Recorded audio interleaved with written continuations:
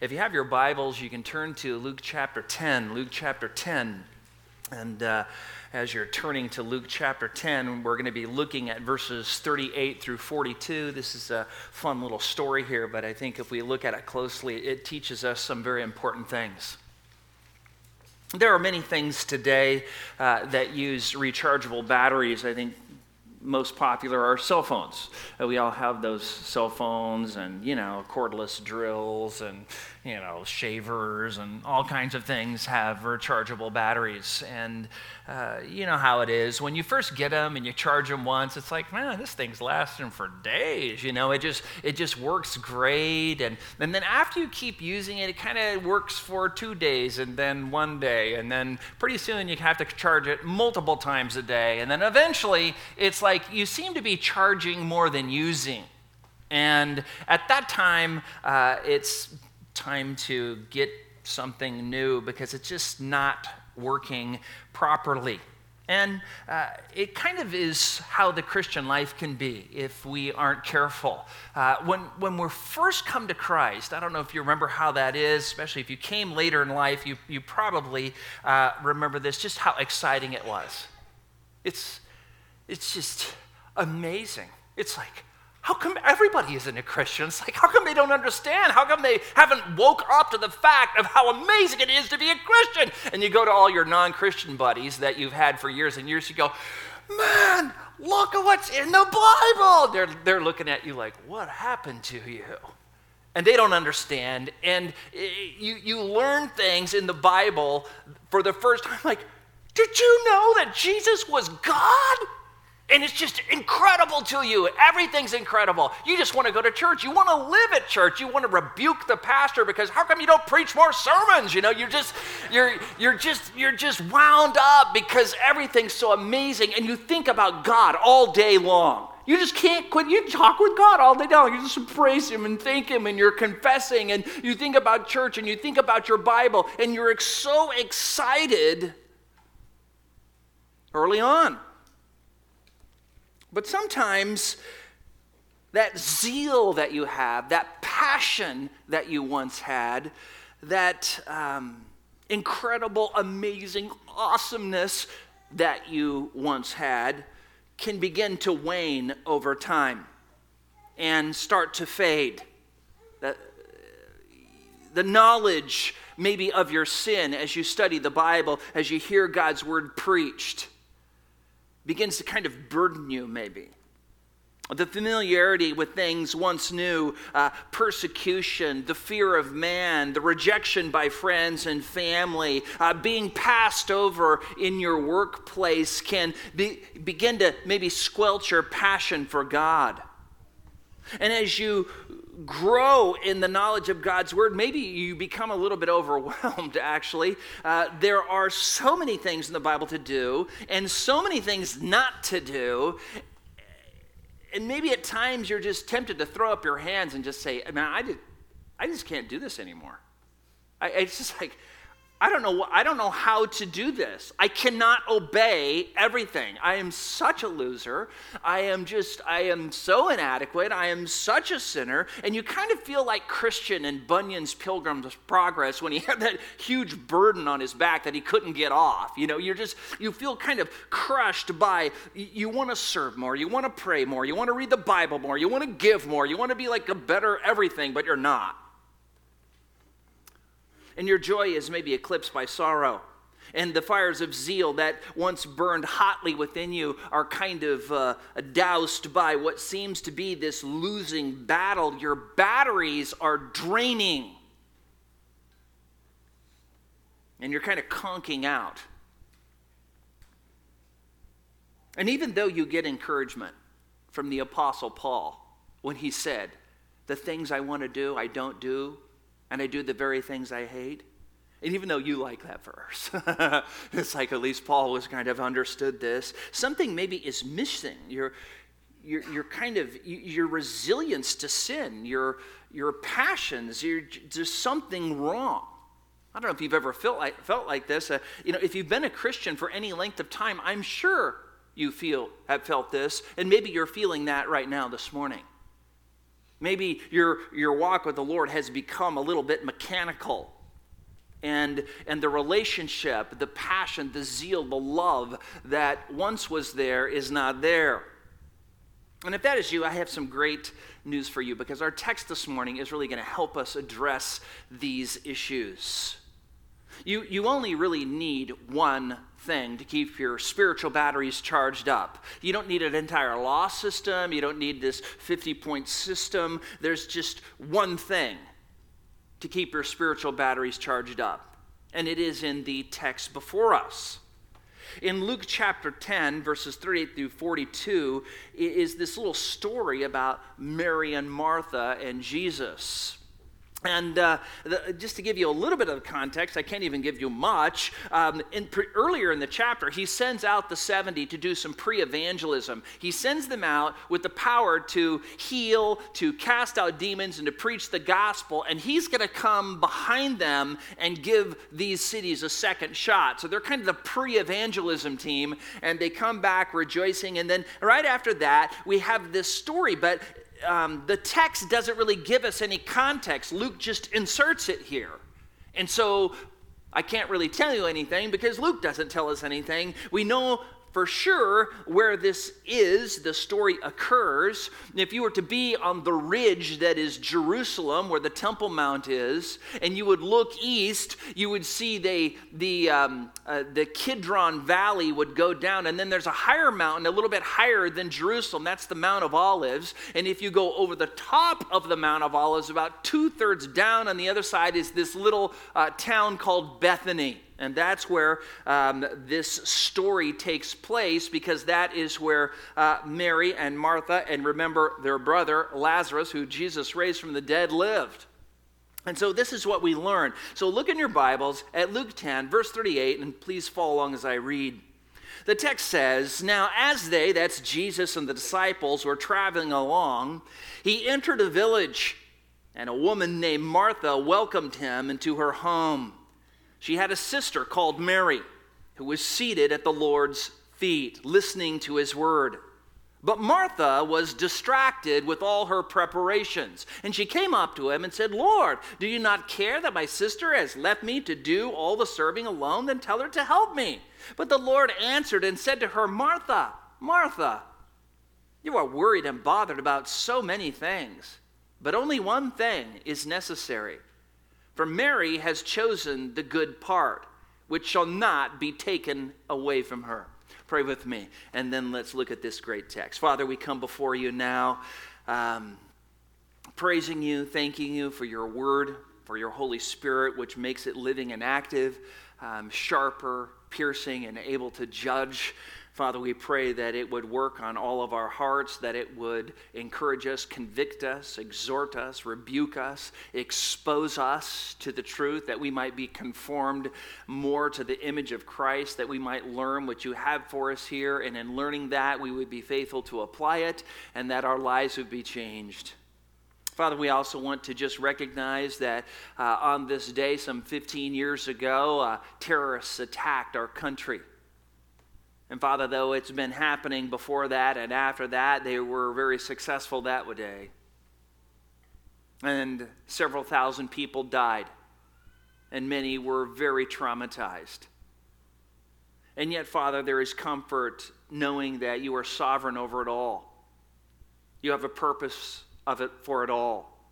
As the psalmist says, the Lord sat as king at the flood. Yes, the Lord sits as king forever. Lord, you know the end from the beginning. And when men don't heed your word, you often use circumstances to get their attention. And you got our attention. And then we cried out that you would bless us. But Father, may our country bless you. May we bless you by obeying your word, by worshiping in spirit and truth. We pray for revival. We pray for a massive revival, that millions would be saved, that the tides of evil would be turned back, that Christ would be exalted, that, Father, you would help our nation, for we are doing everything we can to reject you. And, Father, we just ask that you would show mercy on us, extend grace to us, And Father, may your Holy Spirit move in the lives of many, and may this church be one of many little epicenters of revival in its community. May you bless Pastor John and his preaching, his shepherding, and may everyone here have a passion for both living and speaking the truth in a very dark world that needs you desperately. We pray now that as we look at your word, that you would help us to receive it and plant it, which is not only able to save our souls, but Father, that performs its work in those who believe. Father, we ask you to bless us as we hear what you have for us here, so that we can glorify you all the more. And we pray this in Jesus' name. Amen. Amen. All right, from our text, what I want to do is just extract 2 warnings which, if heeded, will help you keep your spiritual batteries charged up so you'll be motivated in your walk with the Lord. First, don't let the busyness of ministry distract you from the Lord. Look at verses 38 and 39. Notice what the text says there. Now, as they were traveling along, he entered a village, and a woman named Martha welcomed him into her home, and she had a sister called Mary. And again, we learn from John chapter 11 and 12 that Martha, her sister Mary, and brother Lazarus lived in Bethany. Martha was most likely the older sister and the woman of the house.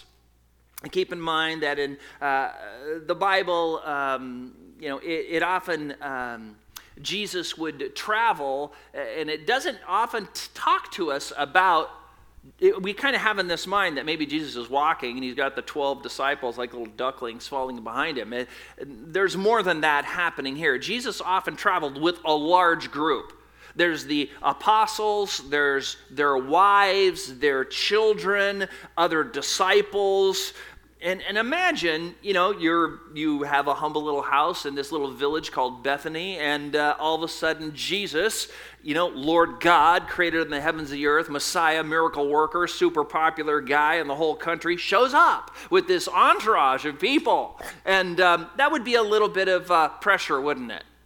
Like, oh no, he's come to our house. Look at the middle of verse 39, and we learned that Mary was seated at the Lord's feet listening to his word. So Jesus is teaching. He is in the normal form of a rabbi. He is teaching, and the students would sit down, the rabbi would sit down, and they would basically have dialogue through question and answer. The Greek indicates that Mary was seated right in front of Jesus, and this is significant because the Jewish rabbis normally never had women disciples. But here, Mary is being discipled by the Lord. Jesus had quite a few other women disciples too. And to be a disciple, a learner, there was actually a synonym for it, and that was to sit at the feet of somebody. So, for instance, the Apostle Paul sat at the feet of Gamaliel. That is, he was a disciple of Gamaliel. And so here, Mary is sitting at Jesus' feet as a disciple. And though the rabbis didn't do this, they didn't let women be their disciples, Luke tells us, for instance, in Luke chapter 8, verses 1 through 3, it mentions some women, Mary who is called Magdalene, Joanna, Susanna, and many others. These are just the women only who are following Jesus. We know from other parts that the apostles, like Peter, doesn't Peter have a right to take along a believing wife and his children? And so the disciples are traveling with Jesus with their whole families and a bunch of women and a bunch of men. And though they aren't mentioned in the Gospels very, very often, they're mentioned enough to know that when Jesus traveled, he had a group with him, a pretty big group, maybe 100 people, maybe a couple hundred people, and though some of them may have dispersed at times and the group may have been smaller, at minimum, there's at least Jesus and the 12, but probably quite a bit more than that. So, look at verse 40. So Martha, it says, but Martha was distracted with all her preparations. And you just stop there and think about this. Notice the beginning of verse 40 says, but. That word is a contrast word, and it's contrasting now what Mary is doing and what Martha is doing. There's quite a bit of contrast going on here. Martha was distracted with all her preparations, but Mary was sitting at Jesus' feet. The word distracted means to be pulled away from, drawn away from something. Martha is being pulled away, drawn away from what Mary is doing because she's making preparations for all these people who have showed up to her house, really the most significant of persons who could ever show up to your house, and she feels the pressure of giving Jesus the very best. Whether she knew Jesus was the creator of the universe or not, she surely knew that he was a miracle worker, a prophet. Thousands were following him. John the Baptist had preceded him, and so she probably knew enough to know that this guy is a major player in the religious realms. So huge crowds had been following him. Jesus was this natural celebrity, and so you can understand why Martha, the woman of the house, wants to give Jesus her very best. I think we would all do the same, right? If you knew your favorite preacher or some famous person was coming, they were going to be at your house, you'd be like, let's clean up, let's make our best meal, let's, go for it and really, roll out the red carpet, so to speak, in order to treat them. But keep in mind, there's this group, there's this pressure, and so there's major preparations to be made. And Martha seems to be the typical type A person. She's got plans. She's in attack mode. She's going for it. She's, if you were to be there, and maybe the house has an open area, we don't really know, but, she's in the back. I mean, she's just like running back and forth, just going for it. Meanwhile, her sister Mary is sitting down at Jesus' feet, relaxed, calm, listening, asking questions. And Martha is irritated because she is killing herself to serve Jesus. And Mary's just chilling. And it's building within Martha. She's exasperated to the point of anger because her sister won't help. Now, I don't know if you've ever known anybody like Martha, but this can happen in ministry, can't it? You come up, okay, we're going to church, we're going to set up, we're going to clean, we're going to do this project, and you're the only one who shows up. And so while you're serving the Lord, you're like, I'm doing it, I'm taking care of this thing. Where are all those other losers who won't come to church, and you're sweeping or whatever? You're irritated because you want other people to help too. You're kind of stressed out serving the Lord. Look at the middle of verse 40. And she, that is Martha, came up to him, that's Jesus, and said. Now, if you look up this word, came up to him, as the NAS has it, the Greek here might be translated, she burst in upon and interrupted. Remember, Jesus is having a formal teaching session with his disciples. He's having a session, and you don't interrupt the rabbi when he's teaching, but she burst in, burst upon, came up to Jesus, interrupted Jesus' teaching session, and that was bad. That's not good. It wasn't polite. It was rude. It was wrong. But it gets a lot worse. Look at the middle of verse 40. Martha says, Lord, do you not care that my sister has left me to do all the serving alone?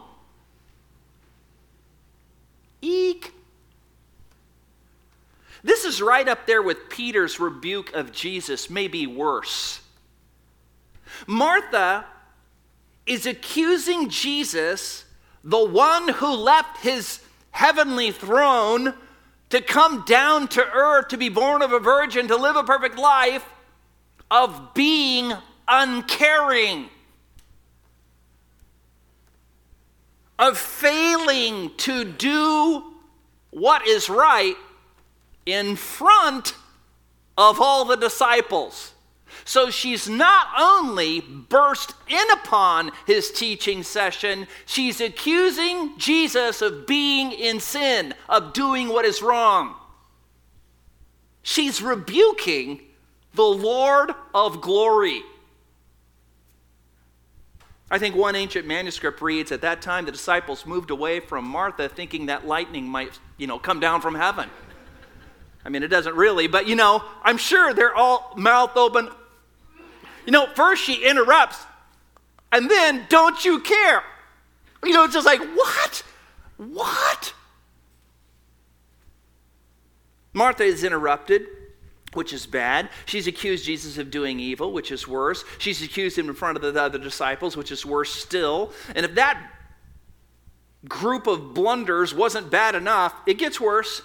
Look at the end of verse 40. Then Martha commands the Lord, then tell her to help me. Now in the Greek, you have several different kinds of commands. This is the strongest form of command in the Greek language, an aorist active imperative. I command you to command my sister to help me. Whoa. Selah. Pause and meditate on that one. I mean, this is insane. She's lost it in front of everybody. And do you see what's happening here? Don't miss what's happening here. Martha was so anxious and bothered about her service to the Lord and others that she was sinning in an effort to do good. She was trying to minister to others, but her heart wasn't right with the Lord. She was in the flesh. She was sinning. Martha was like many Christians today. She was neglecting something critically important. Her batteries conked out, and her spiritual life wasn't working. She was missing the one thing that makes everything else in life fall into place. Martha was trusting herself. She was trusting in her strength, her plan, her desire to serve. Jesus didn't tell her to make dinner. I mean, this was Jesus who fed thousands. Jesus can just say dinner and it shows up. This was Martha's self-inflicted trauma that she brought upon herself. Jesus didn't need anyone to feed him. He was a miracle worker. But here's the lesson to learn. What happened to Martha can happen to any one of us. We've got this ministry. We want to do right. We've got good goals, good intentions. We want to obey the scriptures, but we're so wound up because of what other people aren't doing that we actually start grumbling and complaining. We get bitter, we get anxious, we get stressed out, and then we're sinning while we're trying to do good. We let the busyness of ministry distract us from the Lord that we're supposed to be serving. Jeremiah 17 verses 5 and 6 says this, "Cursed is the man who trusts in mankind and makes flesh his strength, whose heart turns away from the Lord. For he will be like a bush in the desert and will not see when prosperity comes, but will live in a stony waste, a wilderness, a land of salt without inhabitant." That's where Martha's living right now. Spiritual desert, land of salt. Her batteries are dead. She's running on fleshly power. She's lost her joy, lost her zeal, lost her love, lost her discernment because she lost her priorities. She's busy doing things for the Lord, but she's sinning in the process. Do you know anybody like that? Have you ever known anybody like that? Sometimes I get so busy, so task-oriented, I find myself trusting me. You ever find that out? You know, I even trust myself when I'm doing good things, like sermon prep. You know, you just, okay, I go in there, I sit on my thing, and all of a sudden I get this little call, I talk to somebody, I start looking at emails while I'm talking to them on the phone. Oh man, I gotta get back to these. I answer some emails, and I open there, I open my template out and get my sermon notes. I'm starting to work, I'm working on it. All of a sudden it dawns on me, hey, knucklehead, maybe you should ask God to help you prepare your sermon, since it is a spiritual task. Since we're supposed to be asking God to help us do everything, maybe I should be praying a little bit. It doesn't matter if you're at work, if you're making dinner, if you're driving your car. You need to bring the Lord. You need to ask the Lord. You need to trust in the Lord with all your heart and lean not on your own understanding, but in all your ways acknowledge Him so that He will make your paths straight, right? Sometimes you can get so busy doing ministry, you forget the Lord, who is your master, your king, the one who keeps your batteries charged through His Holy Spirit. You become irritated maybe when you're doing some ministry because you have taken your eyes off of Jesus and you have put them on men. And soon you're kind of just trudging through the swamp of despair and anger and misery, wading in the muck of your own fleshly efforts. You become bitter and griping and complaining, and you don't even see it. You don't even see it. A lot of times you're totally blind to it. Why don't those people get their acts together? You're thinking to yourself. And you begin to resent others because they aren't like you. If everyone could be anxious, worried, fretting, not trusting the Lord, and leaning on their own flesh like me, things would get done around here. I mean, that's the translation of it. And maybe that is where you're at right now. Maybe you're kind of spiritually pouting. Lord, tell my brother and sisters to help me. You know, the pebbles need helpers, and here I am, and I never get to go hear this sermon because I'm over there on the other side of the brick wall. And maybe you're burnt out because others haven't met up to your expectations. And maybe you have quit serving altogether because hey, I'm done with it. I'm done with it. Because your eyes are on men, your eyes have expectations of men, and they should be on the Lord and His worthiness to be served and to receive all glory, all honor, and all praise. But you've put them on men, and men always disappoint you. And when you're trusting in yourself, ministry quickly becomes a burden. Joy fades. You slow down like a bad battery. You stop working. And it's at times like this that sins, which maybe for a time were suppressed, begin to sprout up in your life like summer weeds again. They grow stronger. They start taking over. It depresses you considerably, but you can't get the victory over them. You can't find strength that you once had to do battle. Your battery is running down. You're spiritually conking out. And it seems like every day you're becoming less like Jesus rather than more like Jesus. And your sins, your bad attitudes lead you into this dark jungle of kind of depression and despair. And you just can't seem to hack your way through it all. And maybe you begin to doubt your salvation. I wonder if I'm even saved. I used to be saved. Well, surely I'm still saved, you say to yourself. You know something is wrong, but you just don't know what it is. You can't figure out, like, what is the root problem here? What should I do? How can I escape? How can I retrieve the joy of my salvation now that it's been lost? And thankfully, Jesus tells us. Which brings us to our second point. Don't neglect the one thing necessary. Look at verse 41. Remember, Martha has just barged in, accused Jesus of not caring, and then commanded Jesus to do her will. Verse 41. But the Lord answered and said to her, Martha, Martha, you are worried and bothered about so many things. Jesus uses a double name when he really wants to make an impression. Do you remember in Luke chapter 22, verse 31, where he says, Simon, Simon, Satan has demanded permission to sift you like wheat. Or Paul on the road to Damascus in Acts chapter 9, verse 4, Saul, Saul, why are you persecuting me? You don't want Jesus saying your name twice. It's not good.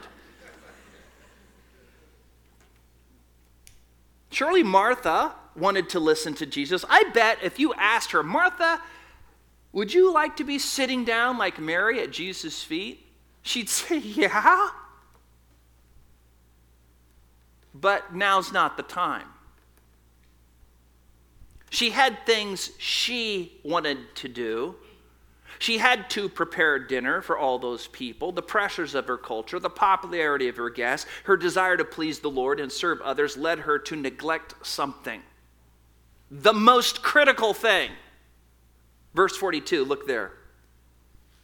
But only one thing is necessary. The NIV has only one thing is needed. This is amazing. This is an amazing statement here. Think of all the commands in the Bible. All of them. Only one thing is necessary. I mean, serving Jesus is good, serving others is good, being hospitable is good. We're commanded to do those things by the Lord in the Bible, yes. But Jesus says only one thing is necessary. That is such a radical statement. It's such a freeing statement because it distills everything down into just something that's simple and easy to understand. And I don't know about you, but it makes me think this. Well, what about all the other commands in the Bible? What about all the other things Jesus says to do and not do? How can there only be one thing when it comes to the Christian life? To having your spiritual battery stay charged. Is it really that simple? Is this the silver bullet for joy in the Christian life? You just look at it there in verse 42. One thing is necessary. There's a necessary one thing for the Christian life. And then look at the middle of verse 42 where Jesus says, for Mary has chosen the good or better part, which shall not be taken away from her. In other words, Mary is doing what is right. You are doing what is wrong. Because Mary is doing what is right, I'm not going to command her to neglect the one necessary thing. What was Mary doing? Sitting at Jesus' feet, listening to Jesus teach her, allowing Jesus to serve her. Do you see how amazing this is? Like many things in the Bible, it's totally opposite of what the world tells us. You would think that the key to being spiritually motivated is to work harder at doing things for the Lord. No. The key to being spiritually motivated is to work harder at letting the Lord serve you, minister to you, charge your spiritual batteries up, so that you can go do whatever you're going to do for the Lord. If you want to maintain a passion, a zeal, a motivation to serve the Lord, you must sit at Jesus' feet every day and let Jesus serve you. You must listen to him speak to you in his word. You must talk to him in prayer, casting all your cares upon him so that he can take them from you. You need to ask Jesus to help you, to serve you, so you can do what he wants. That is the one thing necessary. We describe it as having a quiet time or spending time with the Lord. It's when you sit at Jesus' feet and allow him to minister to you, to serve you, to shepherd your soul through the reading of the word, the study of the word, the meditation of the word, through praying through the word. We sit at his feet. He helps us. He strengthens us. He encourages us. And once you learn the discipline of sitting at Jesus' feet, praying to him, letting him speak to you through his word, everything in your life falls into place. Everything in your life falls into place. You might be wondering, could it be that simple? Yes, it is. One necessary thing. Your walk with the Lord will slowly grow cold. Your spiritual battery will die and shrivel up like a raisin if you neglect to spend time with the Lord and let him serve you. And you can be the busiest person at the Church of St. Martha. But if you're not connected with Jesus, if he's not charging your battery, soon you're going to conk out. You're going to be bitter. You're going to be angry. You're going to be burnt out. And you're going to quit.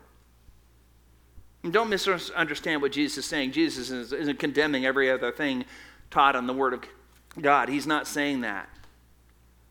He's not saying, you can just veg out as long as you have a quiet time. Let go and let God levitate you off your easy chair and whatever.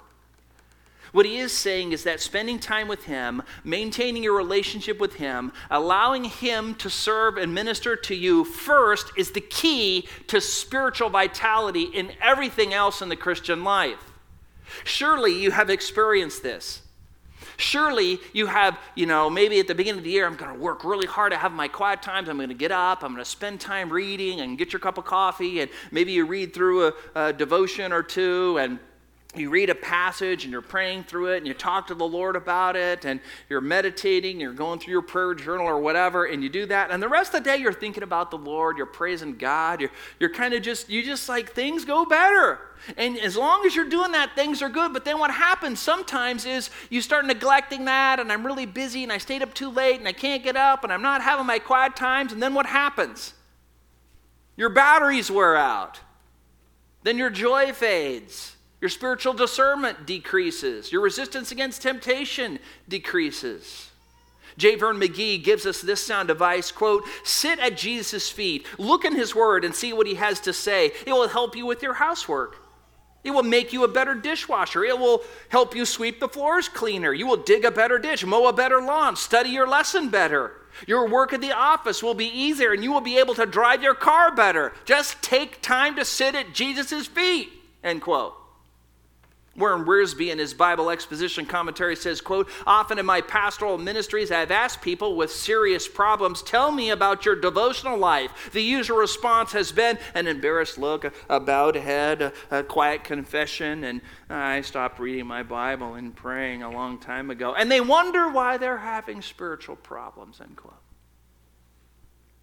I believe very few people would have debilitating spiritual struggles and problems if they realized that everything in their spiritual walk flows from letting Jesus serve them on a daily basis. Every pastor finds the same thing to be true that Wiersbe just described.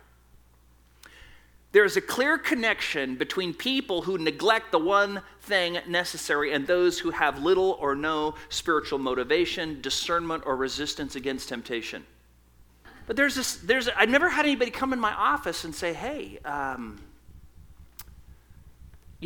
struggling with this major sin. And I've said, have you been reading your Bible?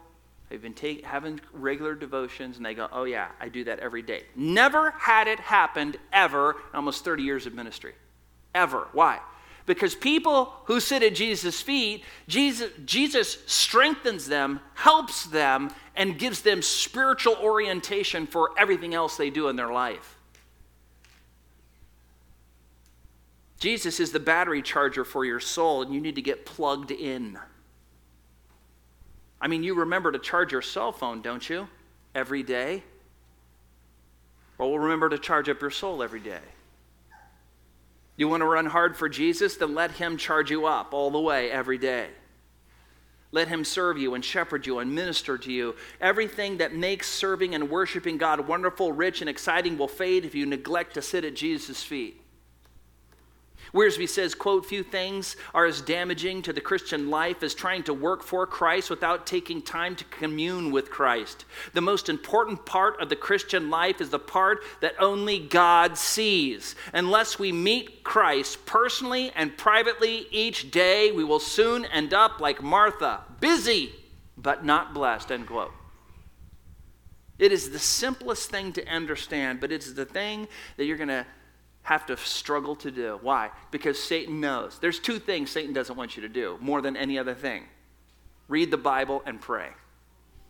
Have you ever noticed you never have to struggle watching TV? Like, oh man, I'm trying to watch TV here. I'm trying to really stay focused or surf the internet. Like, man, if I could just stay tuned into my computer screen and just mindlessly surf and, scroll up through my Facebook posts or, it's like, how come there's no resistance doing those things? But as soon as you want to read your Bible, as soon as you want to pray, it's like you think of everything else, of doing anything else, of postponing, of waiting. Oh, I got to get the pot. Did I put the pot roast in? Did I remember to turn the, you're just, I need to get the oil change in my car. It's just a million things happen to you as soon as you start doing spiritual things. Why? Because Satan and his demons are after you to not do the one necessary thing. That is the spiritual warfare that's going on. And that's why it's hard, though very simple to understand. Charles Spurgeon, in a sermon titled Taking Hold Upon God, affirms this when he says, quote, when there is a degeneracy of public manners, the way you live your life, you may be sure that there has also occurred a serious decline of secret devotion. When the outward service of the church begins to flag and her holiness declines, you may be sure that her communion with God has been sadly suspended.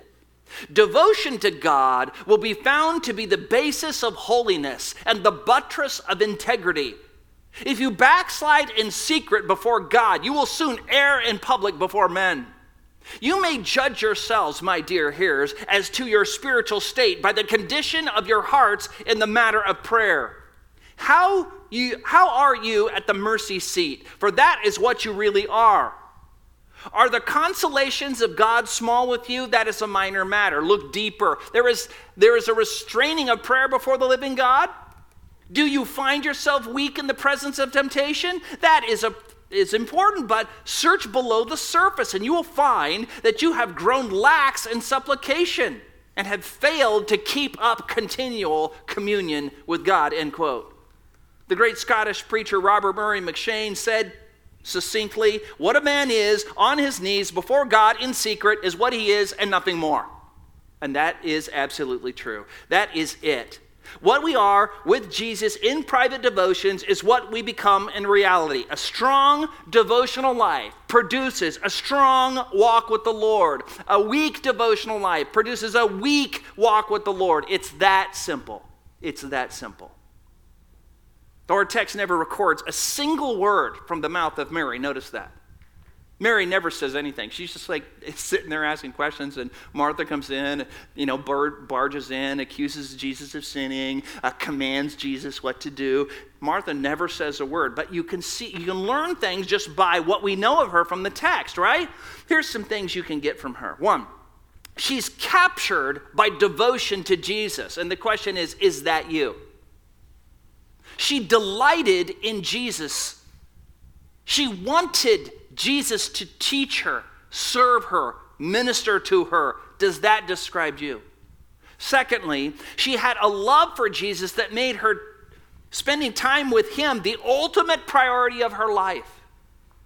Nothing would take her away from sitting at his feet. Have you gotten to that place in your life where you just say, I don't care how late I stayed up. I don't care how many times my 2-year-old woke me up in the middle of the night. I'm getting up and I'm spending time with the Lord.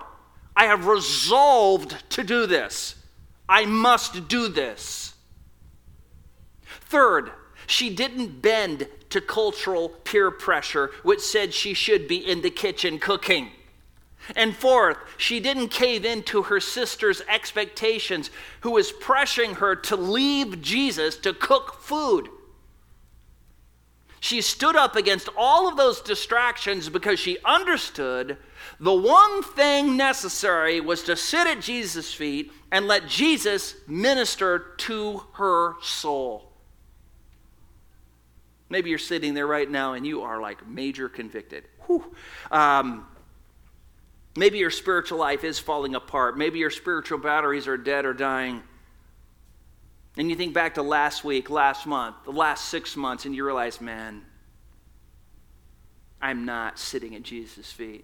I mean, it's so hit and miss. It's so sporadic. Let me tell you what you can do. First, make sure you have a saving relationship with Jesus Christ. If you don't know Jesus Christ as your Savior, if you've never repented of your sins and placed your faith in Jesus Christ, crucified and resurrected from the dead, if you've never trusted in Jesus Christ alone to save you, you're not going to like the Bible. It's just going to make you feel bad. You're not going to be able to understand the Bible because you won't have the Holy Spirit in you to help you understand the things of God because they are spiritually appraised. You're going to just find it ever difficult to try and have these devotion things that Christians do, though you may call yourself a Christian, and you talk to people at church and they say things like this. They come up to you and you start talking and go, oh man, check this passage out. I was having my devotions this week, man. Look at this. And you're thinking, are they faking it? Are they really excited about that? And you're reading it. That doesn't seem very exciting to me. And they're going, oh man, this so blessed my soul. I was so encouraged by this. And then I'm going to try and memorize this. This is so great. And you're just like, are these people faking it? Most likely you're faking it because you don't know Jesus. You know about Jesus. You know he is the Savior. You may be able to know that he died on the cross, was buried, and rose again the third day, and that you need to believe in Jesus. And maybe you have an intellectual belief in Jesus, like the demons who believe those things about Jesus too, but you've never trusted in Christ alone to save you. You've never been born again. You've never been transformed by his grace into a new creature in Christ. And so if that's you, do that now. Don't wait. Just do it now, right now. Just sit in your seat and say, Lord, save me. I am a sinner. I know I deserve to be judged. I know I don't love you, but I want to, help my unbelief and cry out to him, and he will never disappoint you. He will never turn away a cry like that. Second, if you are a Christian and you have been born again and you have or are neglecting the one thing necessary, confess your sins to God. God knows about it. He knows you're going to sin. That's why 1 John 1:9 says, if we are, this is a paraphrase with all the verbs there, if we are constantly in the process of confessing our sins, he is constantly in the process of forgiving us our sins and constantly in the process of cleansing us from all unrighteousness. They're all present active verbs there. Turn over to Revelation chapter 2. Revelation chapter 2. I want to show you this neat little verse here, which a lot of you probably know about, but it's fun to look at in light of the text that we've just looked at. This is Jesus writing his letter to the church of Ephesus, and this church is great. I mean, this church has a lot of great things going for it, but notice what he says here. Starting in verse 1 of Revelation 2. To the angel of the church of Ephesus write, the one who holds the 7 stars in his right hand, the one who walks among the 7 golden lampstands says this, that's Jesus by the way, I know your deeds and your toil and perseverance, and that you cannot tolerate evil men, and you put to test those who call themselves apostles, and they are not. You found them to be false, and you have perseverance and have endured for my name's sake, and you have not grown weary. Like Martha, the Ephesians were very busy serving the Lord and doing good things for the Lord. I mean, when you read through the epistles, you find out that the Apostle Paul had sent his A-team to Ephesus. I mean, they got Priscilla, Aquila, Timothy, Tychicus. I mean, like everybody good went there. They were like doctrinally sound, man. They were going for it. But look at verse 4. But I have this against you, that you have left your first love. You could put in there, you have neglected the one thing necessary. Then Jesus tells them how to remedy it. Verse 5, therefore remember from where you have fallen, Look back to your Christian life when you were full of joy, full of zeal, serving, growing, learning. Remember from where you have fallen now that your batteries are pancaked out, and repent and do the deeds you did at first. Spend time with the Lord, or else I'm coming to you and will remove your lampstand out of its place unless you repent. To repent is to have a change of mind that results in a change of life. And third, plan to spend time with the Lord. I don't know about you. How many times has your car accidentally washed itself? Accidentally filled itself up with gas? You know, your dishes accidentally, or laundry accidentally, wash themselves, dried themselves, fold themselves, and put themselves away. You ever find that happening? No. You have to plan to do it. It has to be intentional. Whatever you do, don't leave here this morning saying to yourself, "Oh, Pastor Jack was right. I need to start spending time with the Lord someday." No. You leave here and you decide when you are going to spend time with the Lord. Resolve to do it, have a time, commit to it, and then get some friends here and say, "I want you to start texting me, and I want you to text me and ask me, did you spend time with the Lord? And I want you to never stop until you die or the Lord comes, or I die, because then I won't be answering back." Hold each other accountable. Call each other, email each other, make it a do or die habit. And I'm telling you, once you get to the place in your Christian life where I just spend time with the Lord. You just say, "You know what? I don't know what's going to happen. Even if I have to go into work at an odd hour, or I do it at lunchtime, I make sure it happens every day." As soon as you get to that place, you're going to find your joy and motivation for ministry returning. You will find increasing strength to battle temptation. Your love of the world will grow cold while your love for Christ will go hot. If you don't know how to have a meaningful quiet time, then talk to your pastor. Talk to any mature believer. Any mature believer will say, "Well, not everybody does it the same," and that's good. Some people are devotion people, and some people have prayer journals, and some people like to read a little bit from the Old Testament and the New Testament. Some people like to do this chronological system, and someone wants to read this. It doesn't matter. Just ask people. Help them help you. How do I spend time? How do I pray through the Scriptures? How do I have a quiet time? Don't let Satan distract you from doing the most important thing in your life as a believer. Wage war to be with Jesus. Let me just close with an exhortation from J.C. Ryle. This is from his work, Old Paths. "I say to all believers, if you want your spiritual life to be more healthy and vigorous, you must come more boldly to the throne of grace. You must give up this hanging back spirit, this hesitation about taking the Lord at his own word. Doubtless you are poor sinners and nothing at all. The Lord knows it and has provided a store of strength for you. But you do not draw upon the store he has provided. You have not because you ask not. The secret of your weakness is your little faith, your little prayer. The fountain is unsealed, but you only sip a few drops. The bread of life is before you, yet you only eat a few crumbs. The treasury of heaven is open, but you only take a few pence. Oh, you of little faith, why do you doubt?" Matthew 14:31. Awake to know your privileges. Awake and sleep no longer. Tell me not of spiritual hunger and thirst and poverty, so long as the throne of grace is before you. Say rather that you are proud, that you will not come as a poor beggar, that you would rather be slothful and not take pains to get more. Cast aside the grave clothes of pride, which still hang around you. Throw off the Egyptian garment of indolence, which ought not to have been brought through the Red Sea. Away with that unbelief, which ties and paralyzes your tongue. You are not bound in God, but in yourselves. Come boldly to the throne of grace, where the Father is ever waiting to give, and Jesus ever sits by him to intercede. Come boldly, for you may all, sinful as you are, if you come in the name of the great high priest, come boldly and ask largely, and you shall have abundant answers, mercy like a river, and grace and strength like a mighty stream. Come boldly, and you shall have supplies exceeding all that you may ask or think. Before now, you have asked nothing. Ask and receive, that your joy may be full. John 16:24. End quote. Don't let the busyness of ministry distract you from the Lord.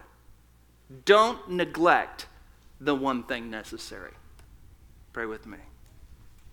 Father, we come before you reminded, we all need to hear this. It is so easy to be distracted. It doesn't matter whether you're a pastor or a housewife or a student.